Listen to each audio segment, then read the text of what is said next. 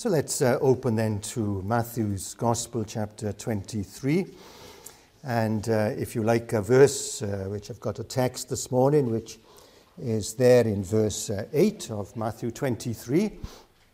Perhaps not a familiar verse, one of those favorite verses, but it is a precious one indeed, where Jesus, talking to his disciples, says, "But you do not be called Rabbi, for one is your teacher, the Christ, and you are all brethren."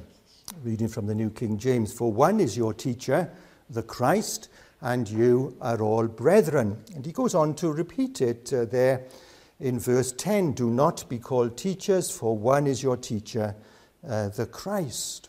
So interesting words of our Lord Jesus, but very clear, very definitive, and speaking about the purpose of and the mission of his life and his ministry.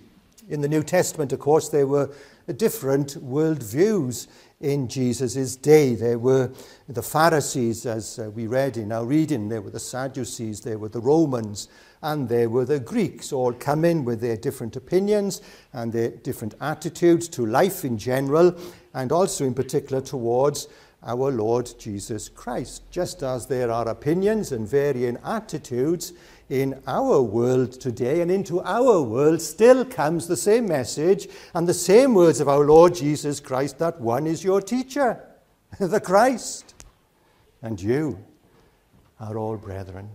Jesus said, "I am the way, the truth, and the life." That could be a favorite Bible verse for somebody as well. So Jesus came into the world to bring us glorious hope in the midst of all the opinions and the attitudes and the drumbeat and the mantras of various organizations. In the midst of it is the voice of Scripture, is the voice of God coming to us and saying that there is a unified teaching, there is the uniqueness of the Christ, and there is the unity of the taught. For one is your teacher, the Christ, and you are all a brethren. Jesus comes to bring us hope in the midst of reality. What do I mean by reality? I mean by everything that exists out there, the state of things as they actually exist, not the things that we idealistically hope for. It's not enough for us to know how everything works. We need to know what everything means.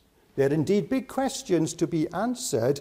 There was in Jesus' day as well as in our day. We want to know why we exist. We want to know where did we come from.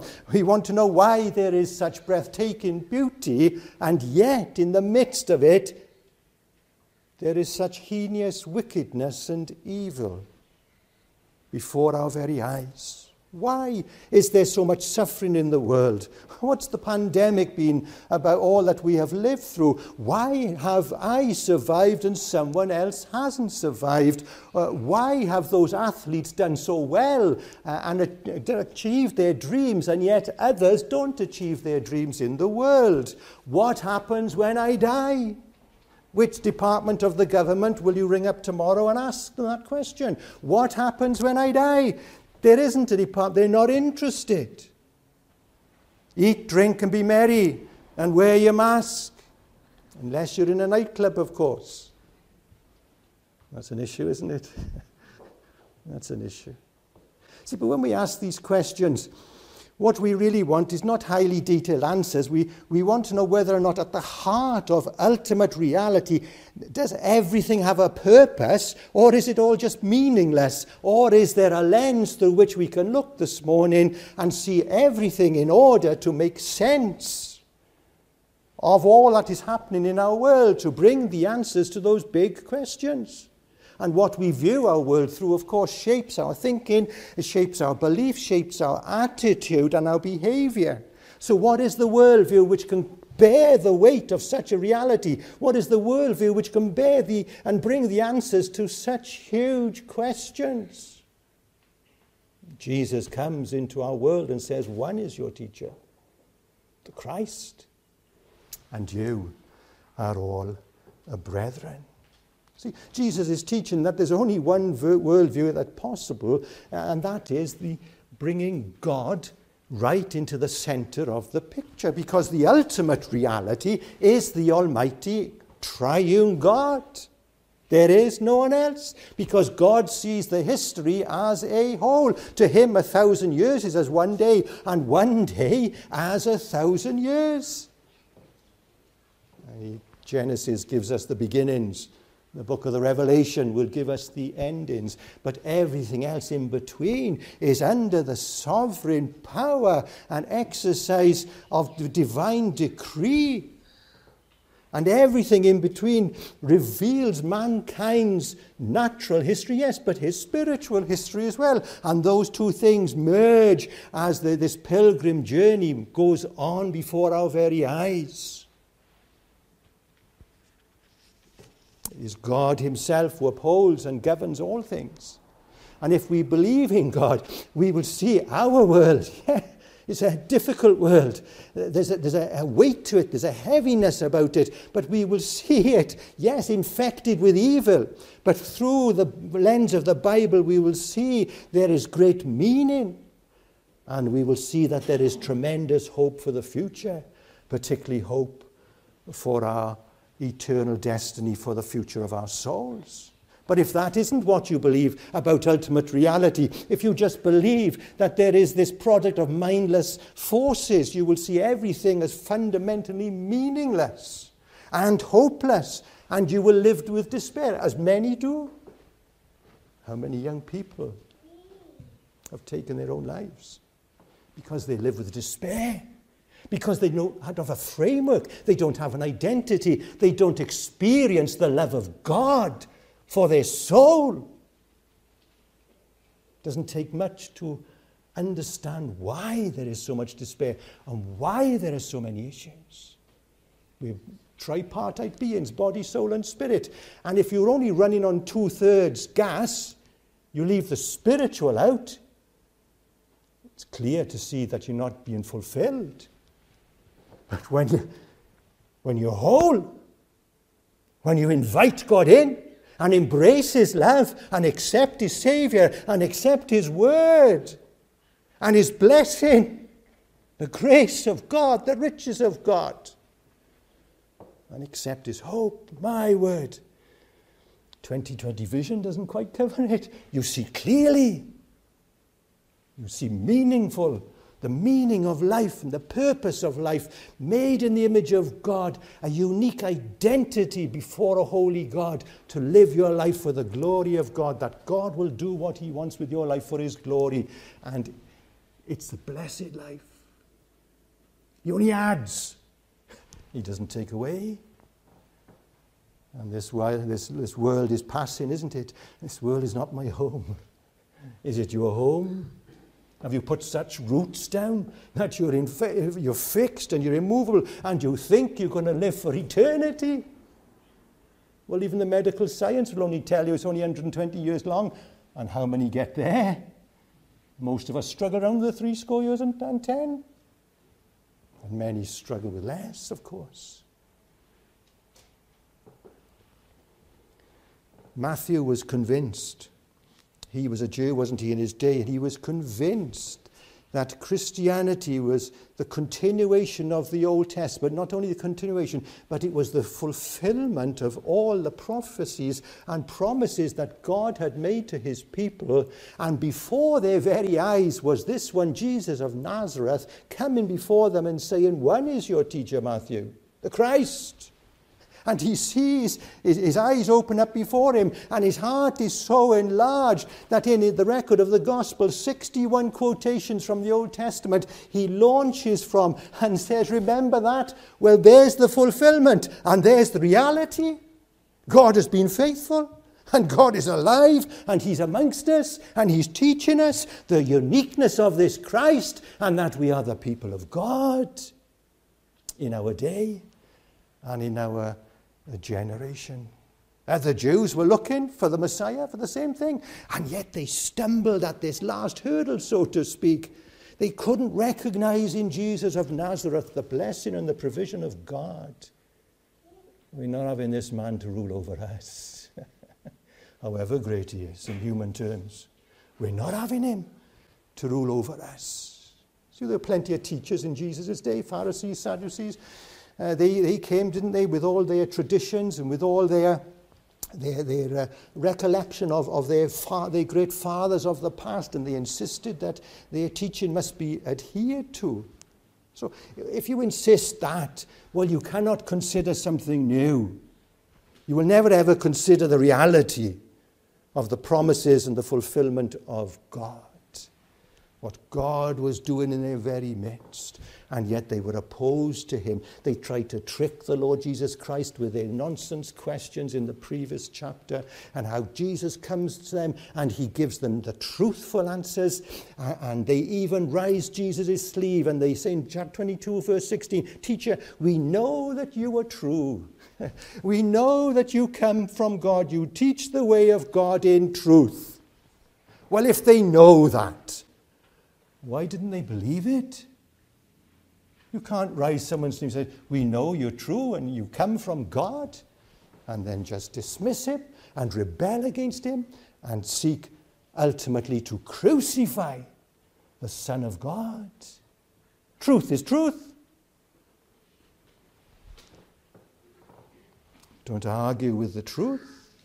So we better come quickly to our text. And firstly, one is your teacher, unified teaching. See, Jesus has looked out onto his world, and he's seen the divisiveness of the religious leaders of his day. He's seen how they are disunited, and hypocrisy reigns and rules in their teaching. They say one thing and then they go and do something else, and Jesus condemns it outrightly. Verse 3 tells us this: the scribes and Pharisees sit in Moses' seat. Whatever they tell you to observe, that observe and do. But do not do according to their works, for they say and they do not do. There's nothing unified about the teaching of the scribes and Pharisees. Yes, it comes from Moses, their great leader, of course. Moses appointed by God. But they weren't expounding what Moses was saying. They were adding to it. They were embellishing it. They took what they liked and left what they didn't like. But Jesus Christ never ever laid aside the law of Moses. He said, it's foundational. Into the New Testament, he comes to be that revelation of it and the fulfillment of it, and to fulfill the teaching of it in that perfect knowledge of God. Not only for them, but for ourselves down through the years. Is unified teaching necessary? Is a biblical worldview necessary? Well, yes. God couldn't even trust his own nation to live out and to teach out the truth of the Word of God and to pass the truth on to the next generation. And so it's put into writing. And a unified teaching is created, and we have these glorious eternal truths which work together, and they act, and they're interwoven together over history and over the ages with this common purpose to benefit and to bless the people of God for the glory of God, and particularly for our soul. Truth that works for the eternal destiny of your soul, so that when you're on your deathbed and you're a believer, what have you got left? All you've got left is the eternal Word of God, absent from the body and present with the Lord. It's either truth, or you're the most miserable people on earth this morning.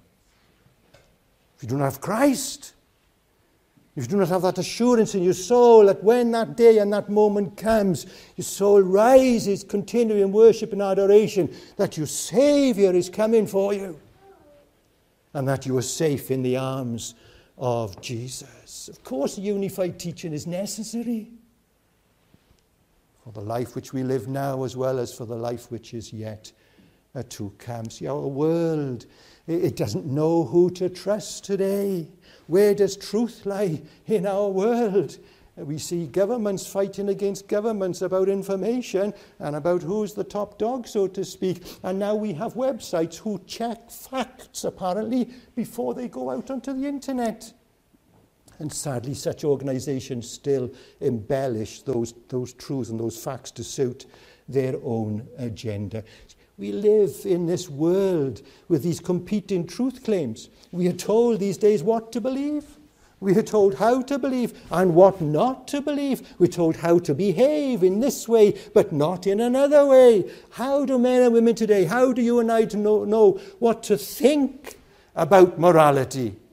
What are we to think about relationships? What are we to think about God? What are the origins of our universe? Why is there so much suffering? We need a unified teaching. We need ultimate authority, that we might know, that we might commit our soul to it, and trust in the great revelation of Holy Scripture. See, mankind today, scientists, whoever, government leaders, those with power, they tell us that in the world there is sufficient capacity, sufficient resources, sufficient intellect, sufficient knowledge for men and women to live happily ever after.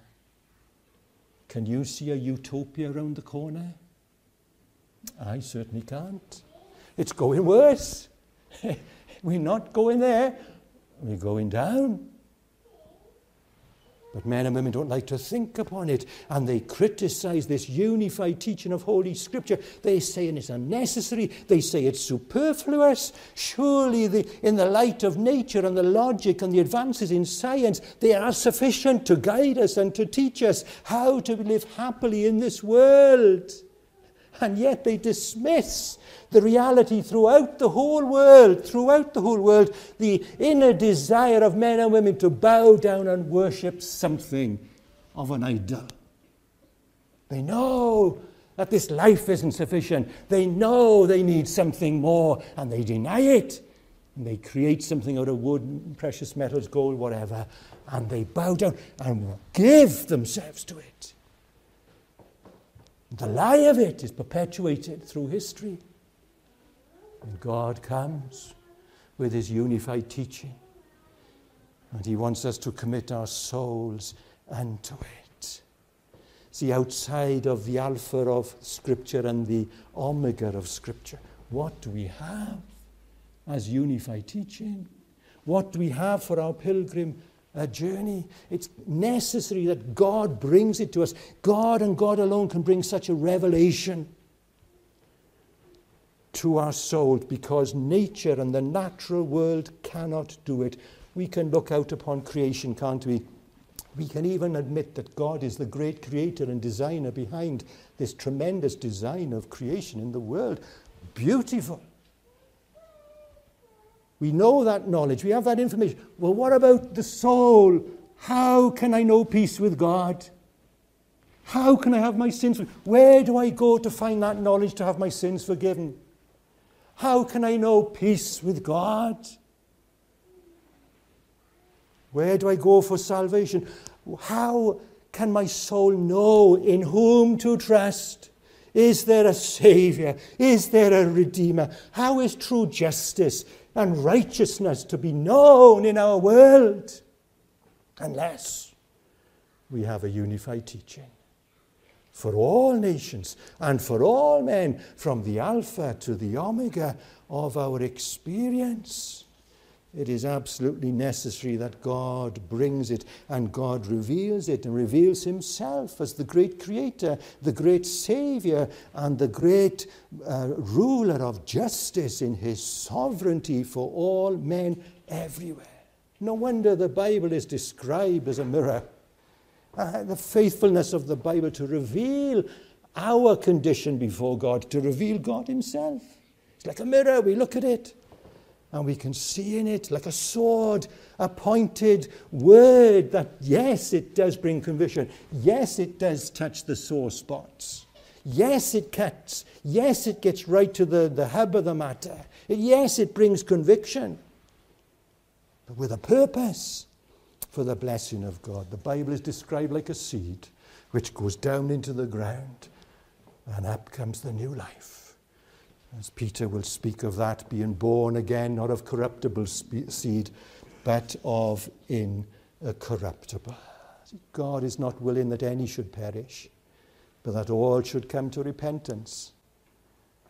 But natural man doesn't know the way, doesn't know how these things, these blessings can be obtained. There is this blindness that the enemy of our souls has come and brought across the nations, a blindness to the truths of God and to the heavenly realm and the kingdom of God and to the reality of an eternal soul. We need unified teaching. And praise God, God anointed men of old. He anointed them, he led them, he inspired them by the Holy Spirit to write, and to write in harmony, and to write authoritatively over a 1600-year period with at least 40 different writers from various backgrounds and giftings, all speaking about one message and one common theme: this great almighty God and his great heart of love. And he has given it to us. I better move on quickly. See, God is able to communicate by his Spirit. Secondly, then, the uniqueness of the teacher. One is your teacher, the Christ. Or the Christ. Uniqueness, unlike no other. Is he that to you this morning? Is he unlike no other? When the multitudes heard this teaching, they were astonished at his teaching. No one was able to answer him a word, not from that day on, nor did anyone dare question him anymore. He is a unique teacher, a unique individual with authority from God, and he demonstrated his power and his uniqueness through his miracles and through his teaching, and the Pharisees recognized this, and yet they stumbled at this hurdle. Such a unique individual, and yet they run from him and they seek to put him to death. They recognize Moses clearly enough. They recognize Moses down through the years. They recognize King David down through the years. They look back. They're looking forward for a Messiah, a unique man to fulfill the will of God. And yet when this unique man comes, Jesus of Nazareth, they don't recognize him. Even when they say you've come from God and you preach the truth of God. Oh, dear, such a sadness and blindness that they effectively accuse Jesus of destroying all that their forefathers believed. And Jesus comes and he says, I am. I'm not destroying it. I'm fulfilling it. I am the resurrection and the life. I am the light of the world, demonstrating his uniqueness through his miracles and through his preaching and teaching, through his relationship with his Father in heaven, living a perfect life, unique in every way. See, at the heart of the message of the Bible, at the heart of the gospel, is the person and work of the Lord Jesus Christ. There is no other. If you've been coming to this church a while, have you ever heard this church speak about any other? In all the years you've been coming here, it's the uniqueness about his work. And you're still finding facets and nuggets of gold about this man and his ministry. That he is truly the Son of God and the Saviour of the world. Jesus himself in his ministry, didn't he? He was saying things and he was doing things which hinted at his deity. That he was God manifested in the flesh, that he was the one that had been sent from heaven, and that he proved it time and time again. And then, after he is crucified, he's risen from the dead. Hallelujah. What a Saviour. What a Saviour. Is he your Saviour?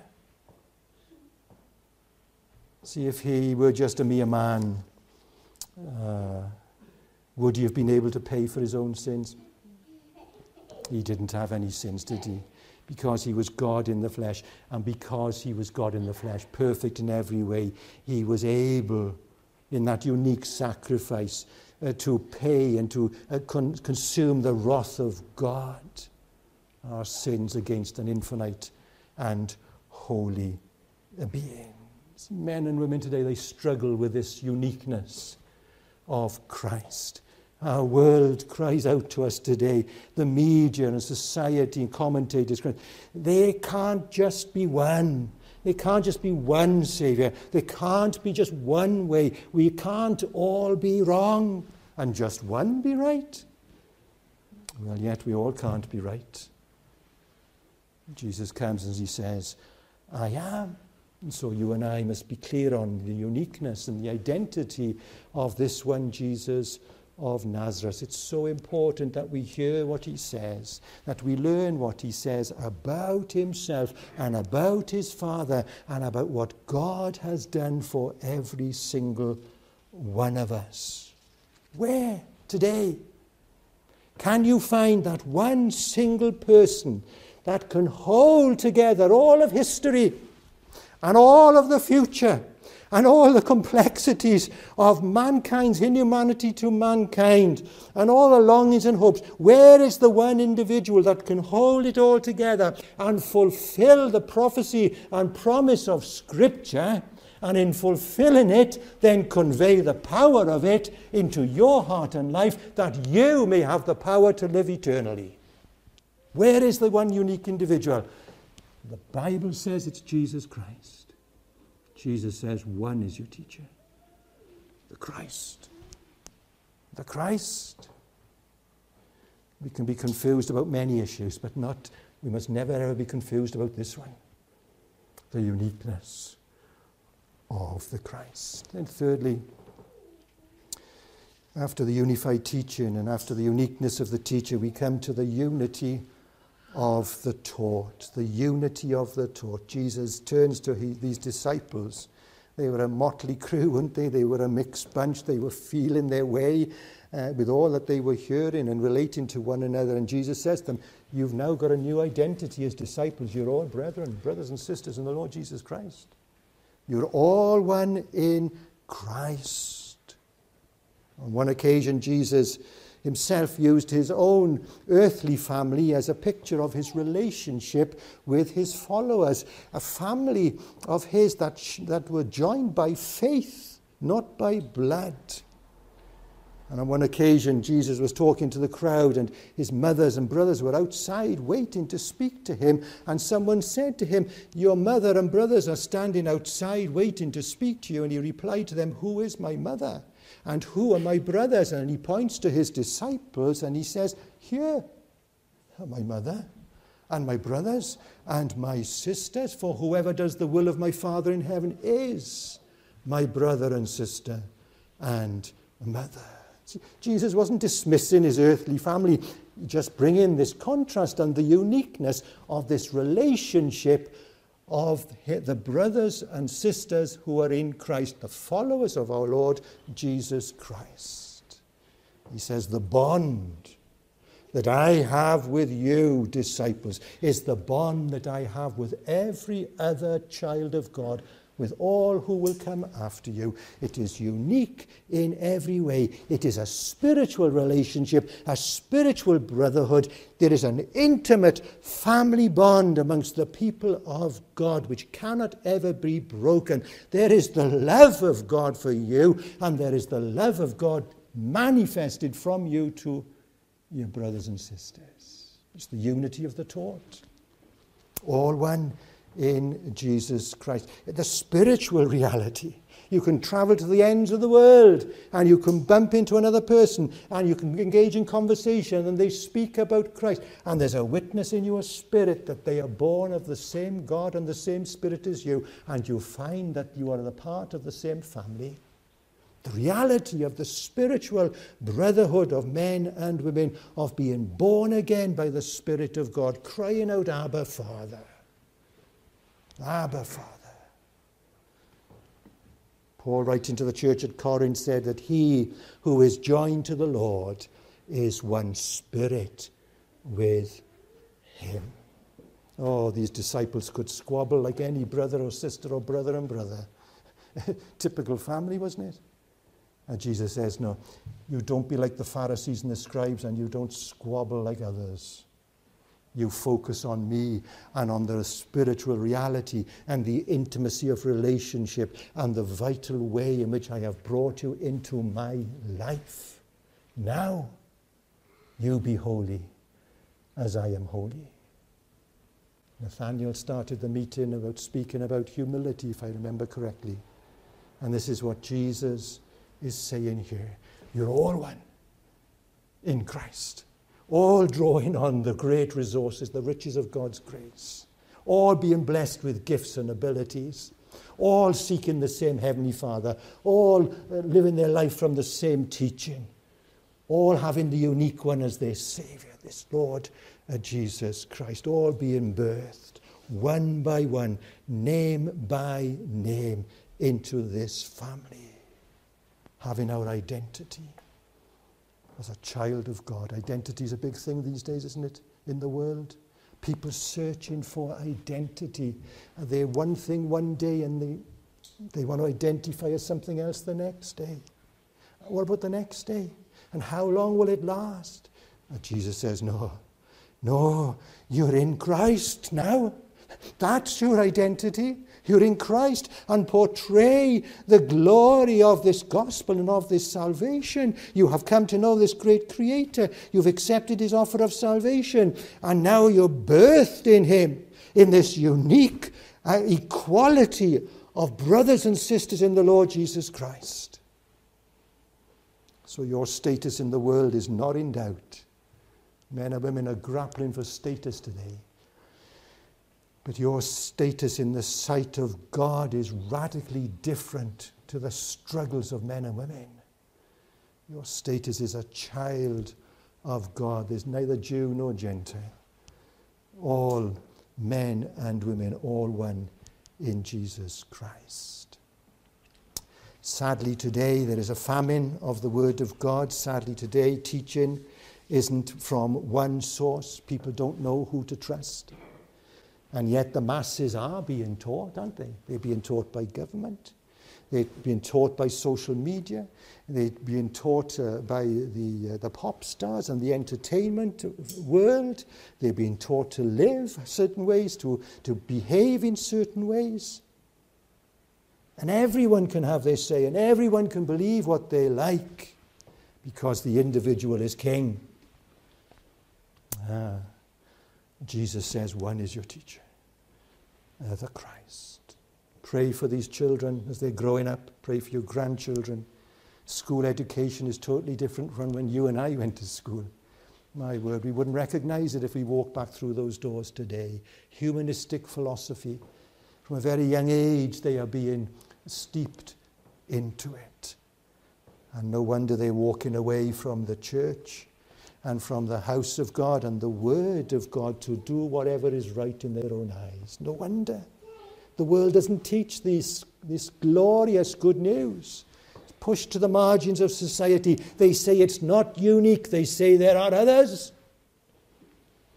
And men and women today are starved of spiritual truth and reality. Starved of stability. Starved of hope and purpose in life, starved of answers to their questions. And they carry burdens, and they carry heartache all their life because they have got no one in whom to trust and no trustworthy teaching. There was an extraordinary occasion recently when an unusual outbreak of common sense happened in a court of law. A judge, no less, a judge ruled what you and I and most people knew to be true already, that it's perfectly acceptable to say that a man is a man and a woman is a woman. In a court of law, that was decided. That's how far we've moved from the Word of God and from the image of God and from the purposes of God and from the truth of God. And truth doesn't come from government. It comes from God. It comes from God. The Scriptures are our sole source of truth. Is there a remedy today? Praise God, there is. The only our remedy today is to pray and to give ourselves to God's Word, to give ourselves to God, to this triune God, that He will revive His church in the midst of the earth, that He will continue to have mercy upon us, that He will again pour out His grace upon us. He is the only answer to our confusion. He is the only answer to our drift in society further and further away. He is the only one who's got the power to draw us again to unified teaching, to the uniqueness of the Christ, for us to realize the unity of the taught, brothers and sisters, in the bonds of Christ. Blessed be his holy name. Thank him for who he is. Ever worship him, the unchanging God, even in a 21st century society. He's the same yesterday, today, and forever.